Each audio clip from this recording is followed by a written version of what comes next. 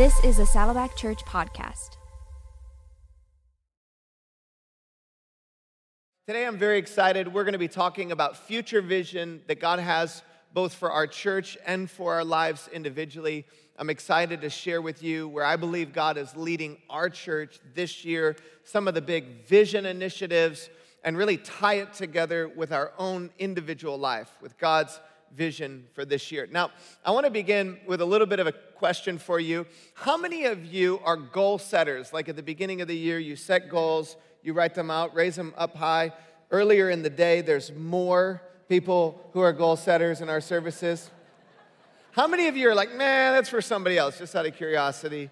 Okay, I see you, you're here, that's great.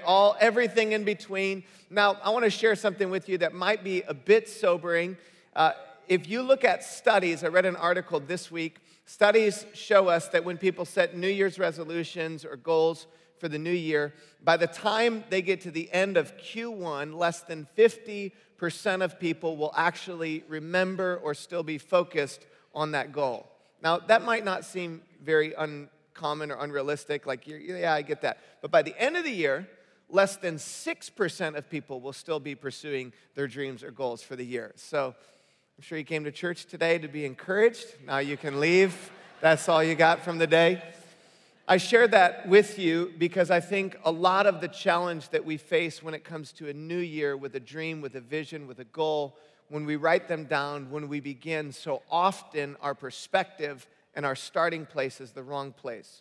And the question that we're asking is often, what is the goal that I'm going to accomplish in my life this year? What are my goals? And it's not that that's bad to think about. You know, the top goal that people often set is that they want to lose weight in the new year or get in better shape. And that's great. I want to improve myself. But there's another question. There's another starting place that's a better place to begin. And it's this question. What is God's dream for my life? What is God's dream for my life this year? This is an important question because God has a dream for your life this year. There are things that God wants to do in you and through you in this new year as we launch out. There are dreams in His heart for your life, for your family, for your business, for your ministry, and He wants to accomplish them through you this year. And part of the challenge for us, I believe, not only is the question we ask ourselves, but part of the challenge is the perspective that we bring to dreams and to vision or to goals. And this quote, I love this quote. I'm not sure where this quote comes from, so we can give Pastor Rick Warren credit for this quote. I thought that was funny. Nobody else did. And they say often, you say it once, then you say, I always said, and then you say, I quote myself, so eventually it will be my quote. But this quote is this: most people overestimate what they can do in 1 year and underestimate what is possible with God over a 10-year period of time. And so often our vision, our dreams are limited. So we set big goals for 1 year, but we don't see the big dream, the big vision that God has for our life. I want today to challenge us to zoom out to get a bigger dream for our lives and frame that dream in the context this year of what God wants to do this year. So today what I'm going to do is I'm going to cast vision for our church. I'm going to share where I believe God's leading us to go. And I'm going to invite you to say yes to that dream that God has for our church and for your life this year. I'm going to challenge you to step into it and say yes with your whole heart. Now, I love this verse, Jeremiah chapter 29, verse 11. This is a verse that often ends up on like cards and bookstores and paintings. And it shows up when we think about plans for our lives. It says this: for I know the plans I have for you, declares the Lord. Plans to prosper you and not to harm you. Plans to give you a hope and a future. That's a good verse. That's a true verse. That's God speaking to His people, to the Israelites. He has a dream. He has hopes. He has a plan. He has a vision to bless your life into the future. But for Jeremiah, when he writes this verse in chapter 29, he's writing to the nation of Israel, who's currently in exile in Babylon. And he also says to them, you're going to be in exile for 70 years. God has a wonderful plan for your life. So it's in the context of often the vision, the dream takes longer than we can imagine. And today, God wants to deposit long perspective, big vision into your heart. Now, I want to look today at Paul from the Bible, the Apostle Paul. Paul started his journey with Jesus he was first a person who was murdering followers of Jesus, and God showed up and radically changed his life, called him to himself, sent him on mission to share the good news of Jesus, and he goes on to write a good chunk of the New Testament. He goes on to start churches and write letters to those churches, and in Galatians chapter 1, he speaks of that call. He says this, "But when God, who set me apart from my mother's womb and called me by his grace." Now notice this. God set Paul apart. God called him by his grace from his mother's womb. And I believe this to be true about you, that God had a dream, God had a plan, God had a vision for your life when you were in your mother's womb, when you were being formed and shaped. By his grace, he was inviting you, things he wanted to do in you and through you. And Paul describes this. He says, when this happened, God was pleased to reveal his Son in me so that I might preach him among the Gentiles. My immediate response was not to consult any human being. My immediate response was to say yes to what it is that God is asking of me, to say yes to the call of God on my life. So he says yes to God, and God calls him to go to all these towns and start new churches. He goes on missionary journeys. And one of the missionary journeys that Paul went on was to a place called Athens. So he stops off in Athens, which is a major metropolitan area at the time. It's one of the most influential cities in the first century, and Paul is going to preach his most famous sermon he ever preaches in Acts chapter 17. And I want us today to be encouraged by this sermon and let it frame how we think about God's dreams for our lives. Now, this last summer, Stacy and I, we were in Greece. We were on an island. We were celebrating our 20th wedding anniversary, and I noticed our flight back took us through Athens. So we went through Athens on the way there, flight back, went through Athens again, and we had like a 3-hour layover. And I'm like, oh, I have always wanted to go see the place where Paul preached his sermon in Athens. It's called Mars Hill. So I'm like, oh, I can do it, 3 hours. But I probably will miss my flight. So I changed my flight, and we got to stay for a full day in Athens. So we get off the airplane, and we're walking around Athens. We get dropped off at our hotel, so now we start walking around. And I'm on a search for this place where the sermon we're going to look at today was preached. And I discovered that it's connected to a place called the Parthenon. So some of you, maybe you've seen or been to the Parthenon before. It's this huge marble building, has these massive columns. It's like everything you would expect with an ancient kind of wonder of the world building. Now, I had always, in my mind, thought Mars Hill was kind of like that as well. So I go up to the Parthenon. Stacy and I, we kind of hike up there. It takes us about an hour to get to the top. And when we get up there, I'm like asking people, okay, where's the place where the Apostle Paul preached the sermon on Mars Hill? And like nobody really knows who Paul is. And they're like, well, I don't know what you're talking about. And finally, we find somebody that knows the spot called Mars Hill. So we're looking at the Parthenon. We do a tour. And then we go to this place called Mars Hill, where this sermon was preached. And I just got to say, it was so underwhelming. I mean, it was like a rock that was like half the size of the stage I'm standing on. I mean, I'm like, that's the sermon I've always read. I thought it was going to be like these massive buildings, and it was going to be this unbelievable scene, and it was a little rock that Paul stood on. Now, when Paul preached this sermon at Mars Hill, it wasn't a church. It was actually a gathering of city leaders. And in Acts chapter 17, I love these words. Maybe you've heard this sermon before. They'll be on the screen, and we're going to roll through these words. Paul speaks in Acts chapter 17, and he says this beginning in verse 22. It says, Paul then stood up in the meeting of the Areopagus and said, "People of Athens, I see that in every way you're very religious. For as I walked around and looked carefully at your objects of worship, I even found an altar with this inscription, to an unknown God. So you are ignorant of the very thing you worship, and this is what I'm going to proclaim to you." So he says, I'm actually going to talk to you about life's deep questions that you are asking. Like you are looking for truth, you are searching, you are exploring. Here is the answer to the question you've been asking your entire life. All of your religions, all of your philosophy, all of the things that you are doing here in Athens is really just you attempting to try to get to what I'm about to tell you. And then watch what he says. The God who made the world and everything in it is the Lord of heaven and earth, and does not live in temples built by human hands, and is not served by human hands as if he needed anything. Rather, he gives everyone life and breath and everything else. From one man he made all nations, that they should inhabit the whole earth, and he marked out their appointed times in history and the boundaries of their land. That means that God was intentional with where he put you. God knew the address that you would have today. God knew what family you would be born into. God knew what generation you would be a part of. God knew what state, what country. He knew what ethnicity you would be. He had all of this in mind when he created humanity. From one man, he did it all. And it says the reason he did this, verse 27, Paul says, God did this so that we would seek him and perhaps reach out for him and find him, though he is not far from any one of us. For in him we live and move and have our being. As some of your own prophets have said, we are his offspring. Therefore, since we are God's offspring, we should not think that the divine being is like gold or silver or stone, or an image made by human design and skill. He's bigger than that.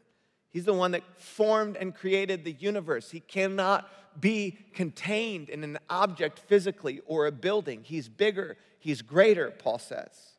In fact, in the past, God overlooked such ignorance, but now he commands all people everywhere to repent, to turn to him. For he has set a day when he will judge the world with justice by the man he has appointed, speaking of Jesus. And he has given proof of this to everyone by raising him from the dead. That's a great sermon. That's a really good sermon, Paul. Paul, thank you for preaching that amazing sermon. You wanted to clap? Go ahead, clap. Paul, clap for him. He's in heaven right now. He might hear you. That's a great sermon, Paul. And you can imagine, like Paul, who was performing miracles with God's power all throughout the book of Acts. Like, in fact, there were instances where when Paul would go from town to town, there were handkerchiefs that touched Paul, and they would go from Paul to heal other people. I mean, that's the anointing and the blessing that God had on Paul's life. So the best sermon you've ever preached in your entire life, Paul, the one that historians will talk about, it should certainly bear a tremendous amount of fruit. So let's look and see how people responded. Verse 32. When they heard about the resurrection of the dead, some of them sneered. It's like, that's kind of what I think of when I think of sneer. And others said, well, we want to hear you again on this subject next week. Come on back. At that, Paul left the council. Few of the people became followers of Paul and believed. Among them was Dionysius, a member of the Areopagus, also a woman named Damaris, and a number of others, a few others. Now, you read that. The point I'm trying to make is this is the greatest sermon that Paul ever preached. This is the one that historians and theologians point back to that has been preached thousands and thousands of times. This is a sermon that Paul preached that literally has led to hundreds of thousands of people being changed by the good news of Jesus. It's in the Bible. And just a few people responded. Now, I want to walk up to Paul. And I don't know what he felt after the sermon, but sometimes I give sermons, and I'm not really sure if people are with me. Like, I'll preach, and then afterwards, I'm like, I'm not sure I probably didn't do a good job. They didn't really hear it. It didn't really change their life. They kind of were, they looked at me like I was crazy, and then they were gone. Never this service here at the Lake Forest campus, but it happens. It happens sometimes, and preachers are discouraged, and they're like, did it really work? Did anybody's life get changed? And I just kind of want to walk up to Paul, and I want to, as like a brother, as a preacher, I mean, he'd be my mentor, but I just want, like, somehow as a younger brother, just to look at Paul and say, oh, Paul, you have no idea how amazing that sermon was. There will be people at Saddleback Church 2,000 years from now that will listen to that sermon and have their life changed. Paul, that's the greatest message you will ever preach, and it will have more impact than any sermon because it's going to be in the Bible, and God's going to use it to change generations. Paul, don't be discouraged. It's bigger. It's more than you can comprehend in this moment. And I believe what God wants to say is sometimes you're living discouraged. Sometimes you're trying to do the right thing. Sometimes God's dream for your life seems so small. Sometimes the thing that you're applying your life to, it seems like it's so insignificant. But what God wants to say to you and to us as a church family today is God's dream for our lives is more than we think it is. It's more than we can comprehend. Sometimes you're changing a diaper and you have no idea whose diaper you're changing. That person's going to grow up and God's going to use them to change the world. Sometimes you're in the embryonic stages of a ministry or a dream, and you're looking at that dream and nobody's believing that dream. But God says, do not despise small beginnings, the days where nobody else believes that dream. Have faith. So it's more significant, it's more impactful than you can comprehend. God wants to encourage you today. It's more than you think it is. God's dream for your life is bigger than you can comprehend, and it's bigger in multiple ways. Number one, it's more impactful than you think it is. So the significance of what we do today is connected to the grand story of what God is accomplishing through our lives. There were people that laid a foundation in 1980, 1981, and 82 that served and sacrificed and gave, and our lives were changed now today, or are changed now today as a result of their obedience. There's no way that they could comprehend in the moment the impact that God would use that simple obedience to have. And I remember when Stacy and I, we were in grad school, we started a church on a local university's campus, and we were in small group gathering, launching the church with about 30 people in a living room with one of our mentors, a guy by the name of John Worcester, his wife, Diane. They were mentoring us as we were starting a church for college students. We were going to seminary at the time. We were 22 years old. And this week, somebody sent me pictures of the moment that we were starting the church. You want to see them? So this is Stacy and me at 22 years old. And I don't know what you see when I look at that picture. You look at that picture. But let me tell you what I see. I see my mouth open, and I see that look on my wife's face like I'm smiling, but you need to wrap it up, Wood. Stop talking. And in that moment, I'll show you one other. There's another picture, the craziness that is still there. But in that moment, I had no idea the significance of what God was weaving together. John and Diane Worcester had been on staff here at Saddleback in the early 2000s.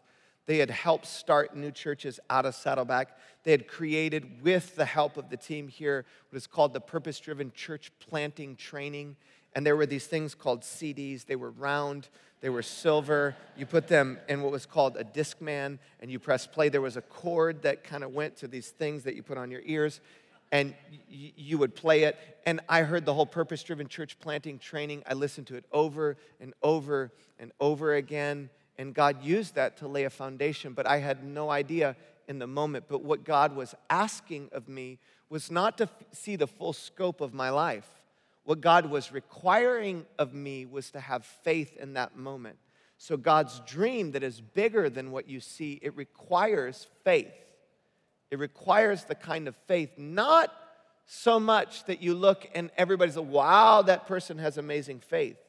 It's the kind of faith that puts us in position for God to have to move through our lives. And sometimes that uncomfortable place where God has to come through is the place where God's big dreams are accomplished through your life. So there might be something God's deposited in you, but you haven't stepped into it fully because you don't want to go to that place where God needs to come through. And today is an invitation from God to the immeasurably more accomplished, the work that He wants to accomplish through your life. As Paul says in Ephesians 3:20 and 21, listen to his words. He says this, now to Him who is able to do immeasurably more than all we ask or imagine, according to His power that is at work within us. To Him be glory in the church and in Christ Jesus, throughout all generations, forever and ever. Amen. Now, I want to read that one more time because some of you were thinking about what you're going to have for lunch after church, and I'm going to just go back through it. And I want you to hear these words and listen to what Paul says. Now, to him who is able to do immeasurably more than the greatest dreamer could ever ask or imagine, according to his power, which is the same power that brought Jesus from death to life, that is at work within us, he says. To him be glory in the church and in Christ Jesus throughout all generations, forever and ever. Amen. Oh, I want to be a part of a church family that has the kind of faith to believe it's possible for God to do immeasurably more. So much that we step into that place that only God could get the glory and the credit through our lives. He is able to do immeasurably more. And my question is, do we believe as a church that God is still working in our generation as he did in former generations? Do we believe that it's possible for God to do now and to do more than what he did then? You know, sometimes we focus on the old thing that God did. But so often when I read the Bible, I never see God saying, behold, I'm doing an old thing. God says, behold, I'm doing a new thing. Do you see it? Will you seize it? Will you step into it? And it's not that we're looking back on the former days and saying they weren't significant. The former days of what God did through Saddleback Church laid a foundation for these days. And anyone who sacrificed in the former days would say with all their heart that they were laying a foundation, and with all their heart they would want to be able to say the greatest of what God wants to do through Saddleback Church is ahead. God is doing a new thing, and some of our eyes can get so focused on the old thing that we don't step into the new thing. God is inviting us today to have faith, to believe the best of what he wants to do in and through our lives is ahead. It's bigger. It's more significant than we think. I want you to consider this. In 1980, when Pastor Rick stood on a stage at a high school and preached the vision for what would one day be the Lake Forest campus and the future vision of our church, and people thought that was crazy. And then you look at what God did over the last 44 years that is in so many ways bigger than what he casted at that moment. What if God's bigger is so much more than we can see right now? What if God's dream is so much more than we can comprehend? Today, I'm going to share with you that future vision. And what if God's future vision is so much grander than that? It's bigger than we think. It's more significant than we think. It's also more simple than we think. Now, simplicity is different than looking at a problem and saying, okay, well, it's easy. Simplicity and easy are not the same thing. Simple just means that often we make it more complicated than it needs to be. I love in Acts chapter 18, verse 1, after Paul preaches this sermon, and the scripture says in Acts chapter 18, verse 1, it says, after this, Paul left Athens and went to Corinth.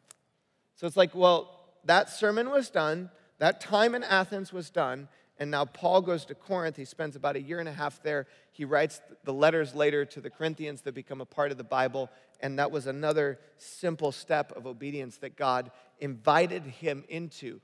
And the journey of living by faith, the journey of stepping into God's dream, is often just a matter of continuing to take the next step of what God has for our lives.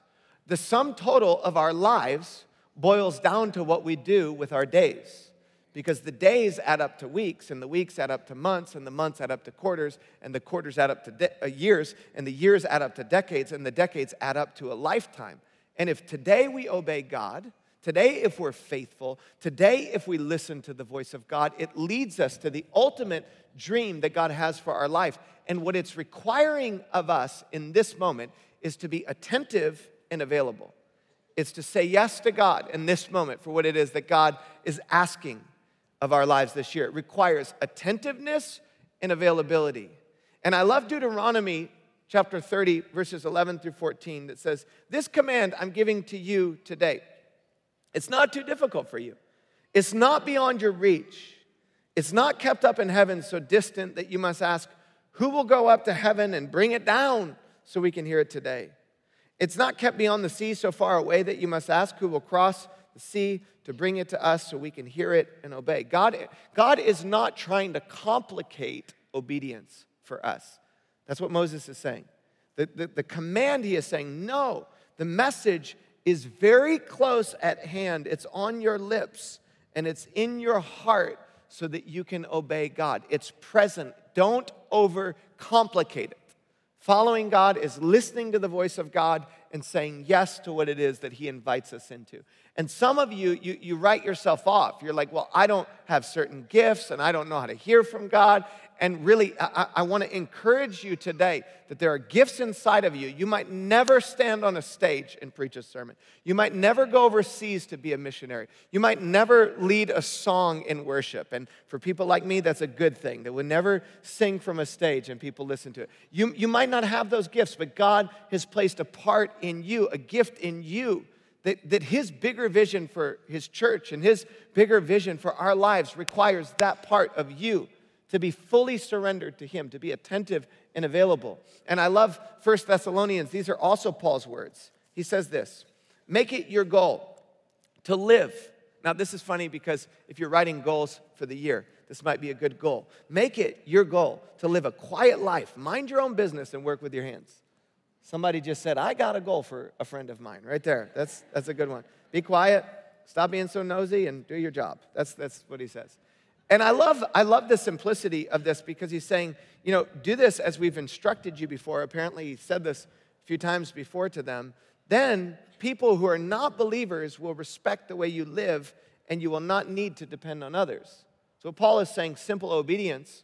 So living in a way that on your street or in your company or on the block that you live on, to be obedient, to shine light, to share love, that day-to-day kind of service, it adds up. And obedience today leads to a lifetime of fruitfulness and stepping into God's dream. It's simpler than we think. And sometimes the prayer that we pray is like, well, God, show me what to do, and then I'll decide if I want to do it. You ever prayed that? Like, I'll do anything but that, God. I'll do anything but go overseas. I'll do anything but start a ministry. I'll do anything but. And a better prayer to pray is this. You might want to write this down. God, you have our yes. Now, what are you asking of us? And I dare you to pray that prayer. I dare you to ask God, God, what are you asking of me? You've got my yes before you tell me what it is. What if we all started this new year with our yes to God before we know what he's asking of us? That simple humility to say yes to him leads us into the impossible, to God's dream for our lives. Now, I've been praying this prayer for our church, and I've been saying, God, show me, show our leadership, show our elders, show our staff what is your dream for our church. What is it this year that you want us to do? Now, that dream that God has for us this year sits in the context of a bigger dream for the next decade, and I'm going to lay that out and call you to say yes to what God wants to do for our church. But this year, I want to focus on what I think he's saying first to us this year. And what I believe God is saying to us this year, and what he's saying to me in my prayer time and reading the Bible, is this. You focus on building up the people, and I'll focus on building the church. Because I've been doing a good job of it for 2,000 years. That's what he's saying. I'm faithful to build my church. Now, this, if you know me, you know that this is one part encouragement, and this is another part correction. Because there's a part of me that I often feel like it's up to me. If it's going to work, I've got to do it. And what God is saying, no, you've got a part that is yours, goes in your can. It's your can. You can do it, and there's a part that only I can do. And the part you can do, the part the church can do, the part that you can call people to is to build up the church, to build the people of the church, and I will expand my church. Matthew 16:18, I love this verse. It's a promise from God for Saddleback Church. It's a promise from God for generations about his church. Matthew 16:18 says, Jesus is speaking, I tell you, you are Peter, and on this rock I will build my church, and the gates of hell will not prevail against it. Those are fighting words from Jesus. That's Jesus saying that there is no institution, there's no government, there's no demonic force, there's no kingdom that will stand against my kingdom. It will go from generation to generation. There will be wars and famines and sickness and governments that rise and fall, but my church will prevail. It's an unstoppable movement. It will change families. It will bring people out of poverty. It will bring hope to people. It will change the way that we think. It will reconcile generations and ethnicities. I will build my church, and the gates of hell will not prevail against it. And the invitation then is for us, one, to have faith, but two, to do our part. So this verse in Ephesians 4 says this: so Christ himself gave the apostles, the prophets, the evangelists, the pastors, and teachers to equip his people for works of service so that the body of Christ might be built up until we all reach unity in the faith and in the knowledge of the Son of God and become mature, attaining to the whole measure of the fullness of Christ. Now, out of this call to build up the church, there are three focuses I believe God is asking of us, three initiatives this year that we'll focus on. And the one first that is the most significant is to empower my church to be immersed in the Bible. I believe God is saying, call the church to read the Bible. This book right here is God's authoritative word for our lives.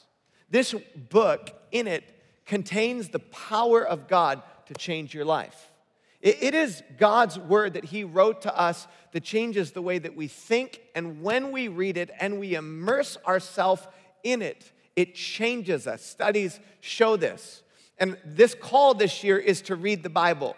Now, maybe you've read it 100 times before. Maybe you've never read it before. Maybe you once read it and you don't read it now. But the call this year is to read through the New Testament over an 8-week period of time. We're going to do this as a whole church through a version called the New Living Translation, but through what is called the Messiah.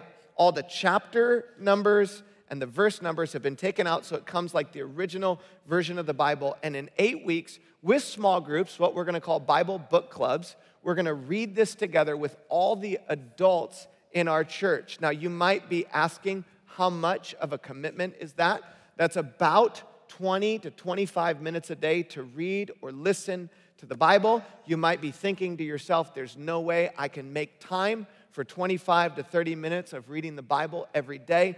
But I would just like to ask you and graciously challenge you to look at your phone and see how much time you spend on social media per day. And I guarantee you, your face is in Facebook, and your face is in Instagram and other social media. And I'm not knocking, I'm just saying, what if you took all that time or a portion of that time and read the most important book that has ever been written? I guarantee you it will change your life. So the label that we're putting on this is called The Anchored Life. It'll be an 8-week series. We're also, the students are going to go through Luke and Acts together. So every one of our students will do this. And then our team has written a curriculum that will take the Bible for kids. And I want you to see what they've done. There will be a journey that the kids will go on together. They get stickers. Some adult just said, I want the stickers. So that they'll go through that over an 8-week period of time, and the whole church will immerse itself together in God's word. I can't wait to see what's going to happen in your life and our lives together as we do this. Now, a couple other verses connected to this. Ephesians 4 says, we will no longer be infants tossed back and forth by the waves and blown here and there by every wind of teaching, by the cunning and craftiness of people and their deceitful scheming. Instead, speaking the truth in love will grow to become in every respect the mature body of him who's the head, that is Christ. From him the whole body, joined and held together by every supporting ligament, grows and builds itself up in love as each part does its work. Now, what Paul is saying is there's a way to live that you're not tossed and turned by the culture. And I want to make a statement at the front end of this year. In the United States of America, this is an election year, and I have a prophetic revelation on this year. People are going to be divided this year. There's going to be division. I just have a sense internally it's going to happen.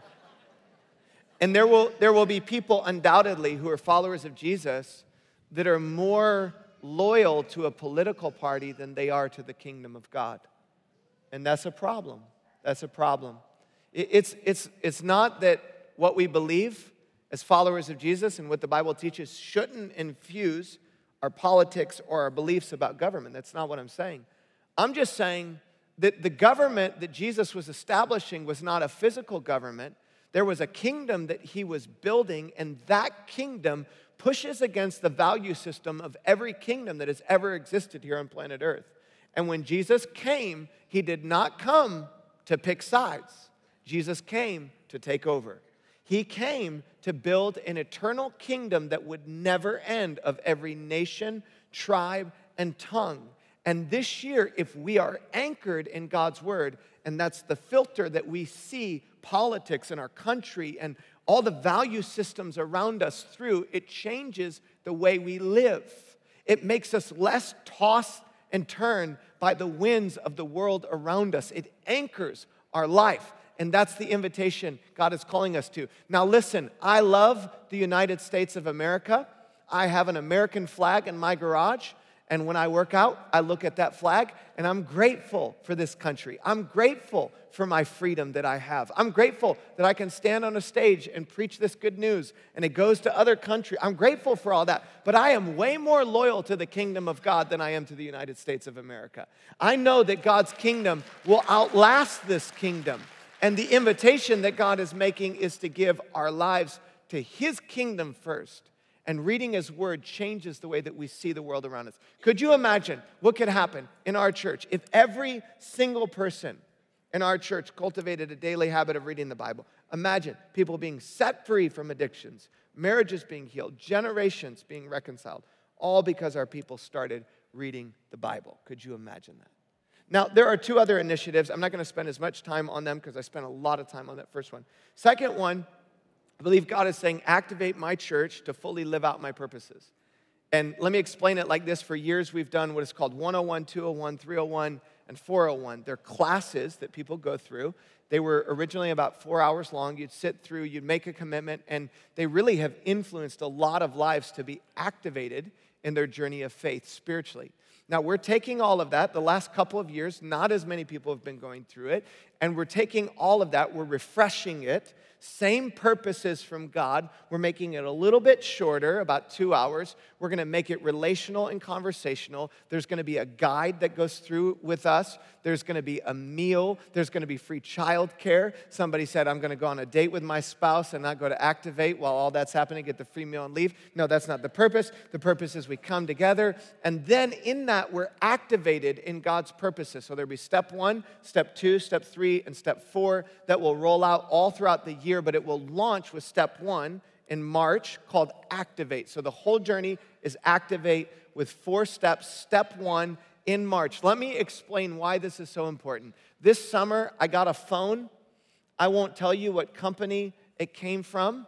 If you're here in the United States of America, it was an herb, so you can kind of figure out. Rhymes with lint. And so that phone company, I could not get my phone activated. I called that phone company for weeks on end.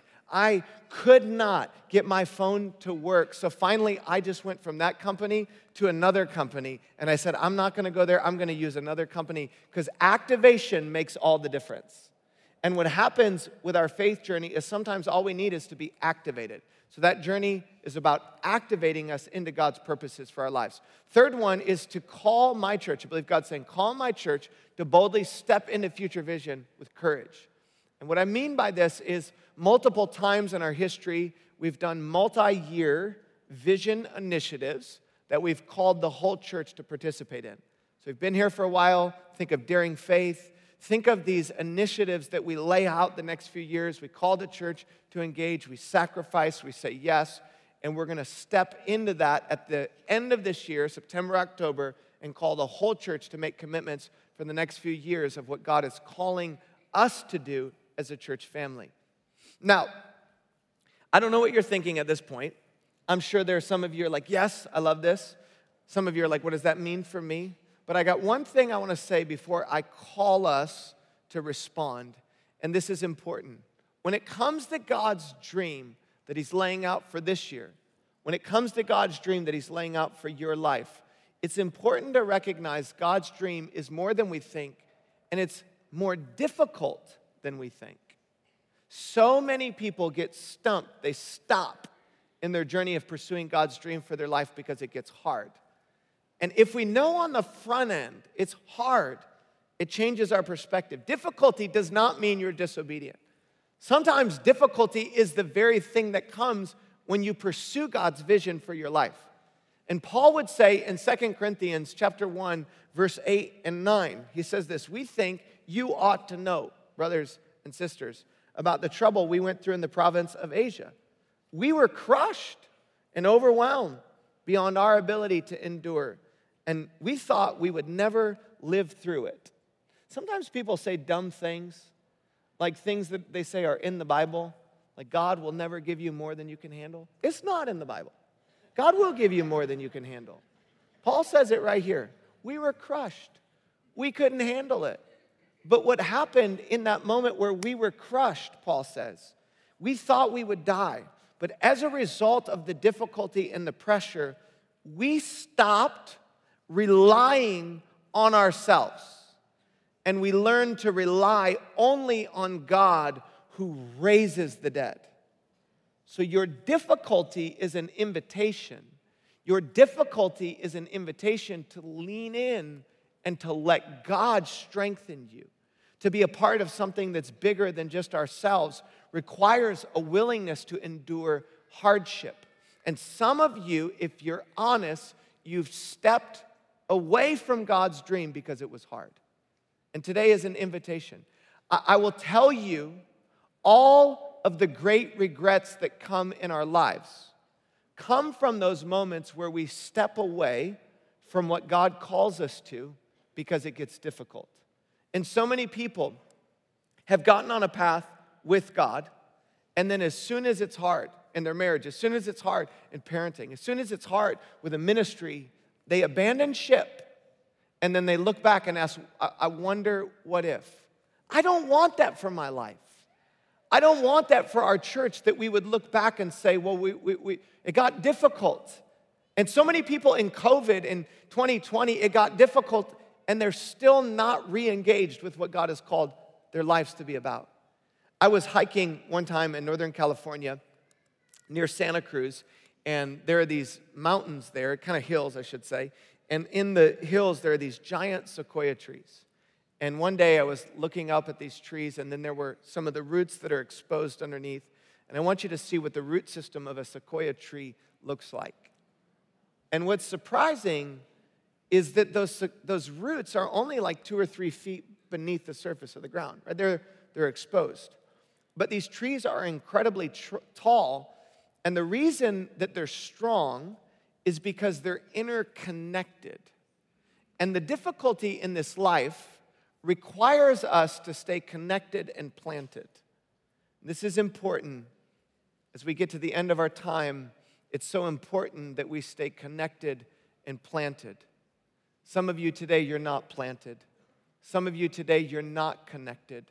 Some of you today, you're just kind of watching what God's doing. And the problem in our generation, one of the greatest challenges that we face, is we have been fed lies from our culture that if you just consume, you'll be happier. If you just receive, you'll be more joyful.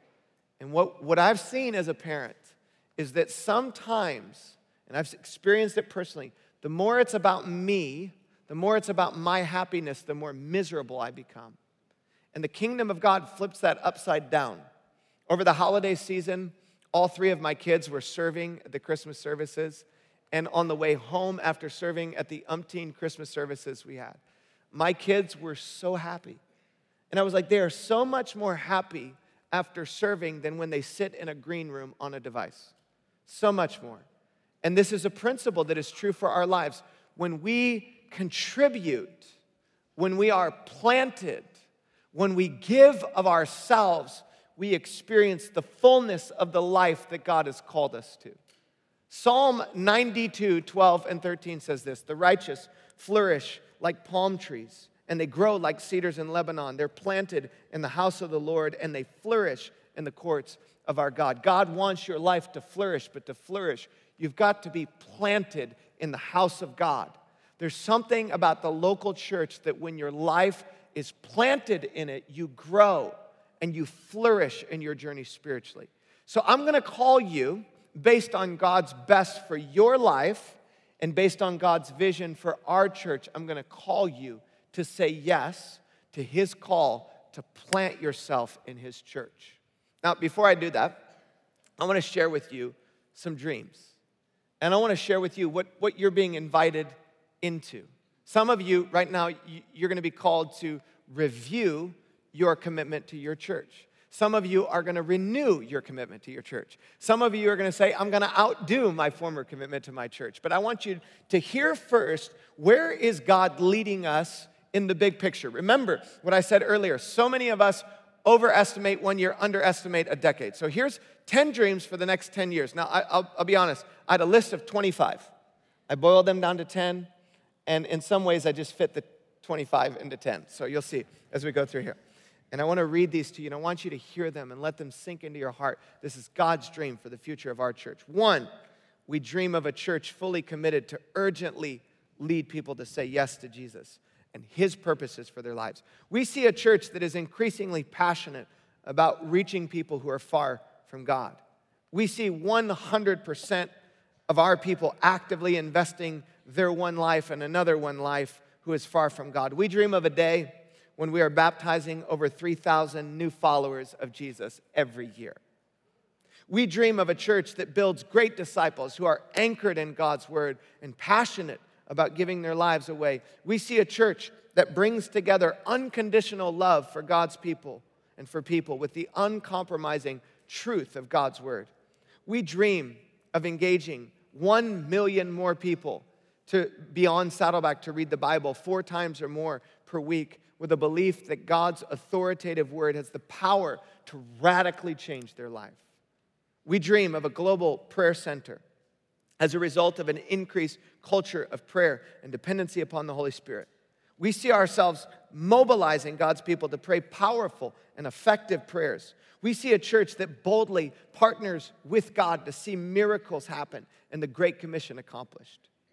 We dream of a church that is reaching over 50,000 people in physical weekly attendance across 30 campuses. We imagine a church with at least 5 of our stateside campuses reaching over 3,000 people each week in physical attendance. We imagine a church that has consistent growth year over year, where all of our campuses are healthy, growing, and multiplying both disciples and locations. We dream of more thriving campuses and extensions all over the world. We see 10 international campuses in global gateway cities reaching over 15,000 people in weekly attendance. We see a day when we are starting campuses in the U.S. outside of Southern California. We imagine 500 Saddleback extensions reaching 5,000 people all over North America and the world. And we dream of a leadership college with over 1,000 students engaged to be trained and equipped for future ministry. We see college students going all over the world to be pastors, missionaries, and church leaders. We see a church that is setting the pace and bringing together different ethnicities, cultures, and generations to worship together in a manner that represents heaven and God's heart for all ethnicities. We see our church being a diverse church at all levels of leadership. We see ourselves working together with other churches to tear down the walls that separate us. We dream of a church that is radically committed to finishing the task of reaching all nations and tribes with the good news of Jesus. We dream of a day where, partnered with finishing the task, we can say that every tribe in the world has been reached. We see ourselves, as in our past, sending the whole church to reach the world for Jesus. We dream of the continuation of a thriving students and kids ministry. We see kids and students connected to godly adults, being mentored and discipled. We see them passionately pursuing God, reaching their classmates, responding to God's call in their lives, and setting the pace to live for God's purposes in their generation. And the last, but certainly not least, we dream of continuing to be a church that resources the global church through training, technology, equipping, sending, giving, and going. We envision relaunching an annual pastors' conference, equipping thousands of pastors per year, training hundreds of new church planters, and helping personally plant at least 10 new church plants per year across North America in strategic, unreached cities. We see ourselves providing digital tools for the church to make it easier to reach more people in more places with the good news of Jesus. This is God's dream for our church. And my question for you is, are you in? Are you in? In the last service, there was a collective yes. Maybe this service, I need to preach for another 50 minutes because you're not there. My question is, are you in for what God has for you, for our church? He is calling us to more. He's inviting us to say yes today. So with all that I can, with my whole heart, I want you to know I'm in. Stacy and I, we're planted here. There's no other dream that I'm pursuing with my life. I want to be a part of what God is going to do in this next season of this church. I'm so incredibly thankful that I get to be a part of Saddleback Church this next season. I'm so grateful that God saw me when I was 21 years old and somehow let my story intersect with this great kingdom story of God's vision to reach the world through this church. And I know that many of you, you've said yes before, but there are some of you today, if you're honest with yourself, your yes before is not leading to a yes today. And I'm going to call you right now to put a stake in the ground to say, God, you have my yes to your dream for my life, your dream for our church. So I want to invite you. This little card is a facilitator of commitment, and it says I'm planted on it. And I want to invite you, everybody, go ahead and pull that card out right now. You should have seen it on your seat when you came in. And I'll invite you just to open it up. In the middle there, you'll see a place that says, My Dream for 2024. And I want to encourage you, this is a place where you can write down God's dream for your life for this year. I know He's placing them in you. You can take this home with you. You can do it now. In just a moment, we're going to sing 2 songs. It's a great opportunity to reflect and really just write down, where does God want to move you this year? And then as you see that card up at the top, what you'll see is a commitment to your church.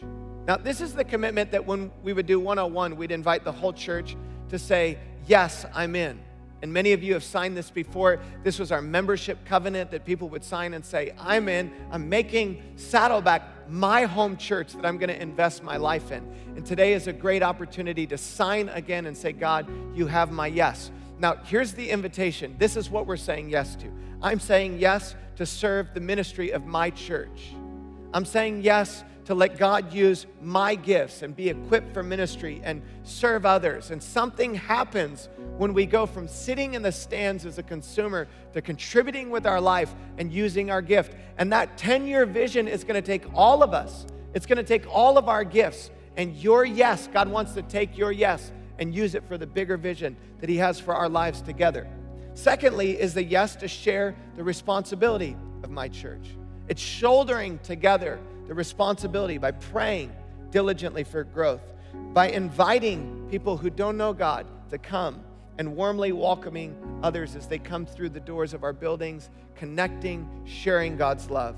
We share the responsibility of our church. Thirdly, it's a commitment to support the testimony of my church by attending faithfully, by growing and living in a biblical community, and by giving regularly. So I'm saying I'm going to support what it is that God is doing through my church.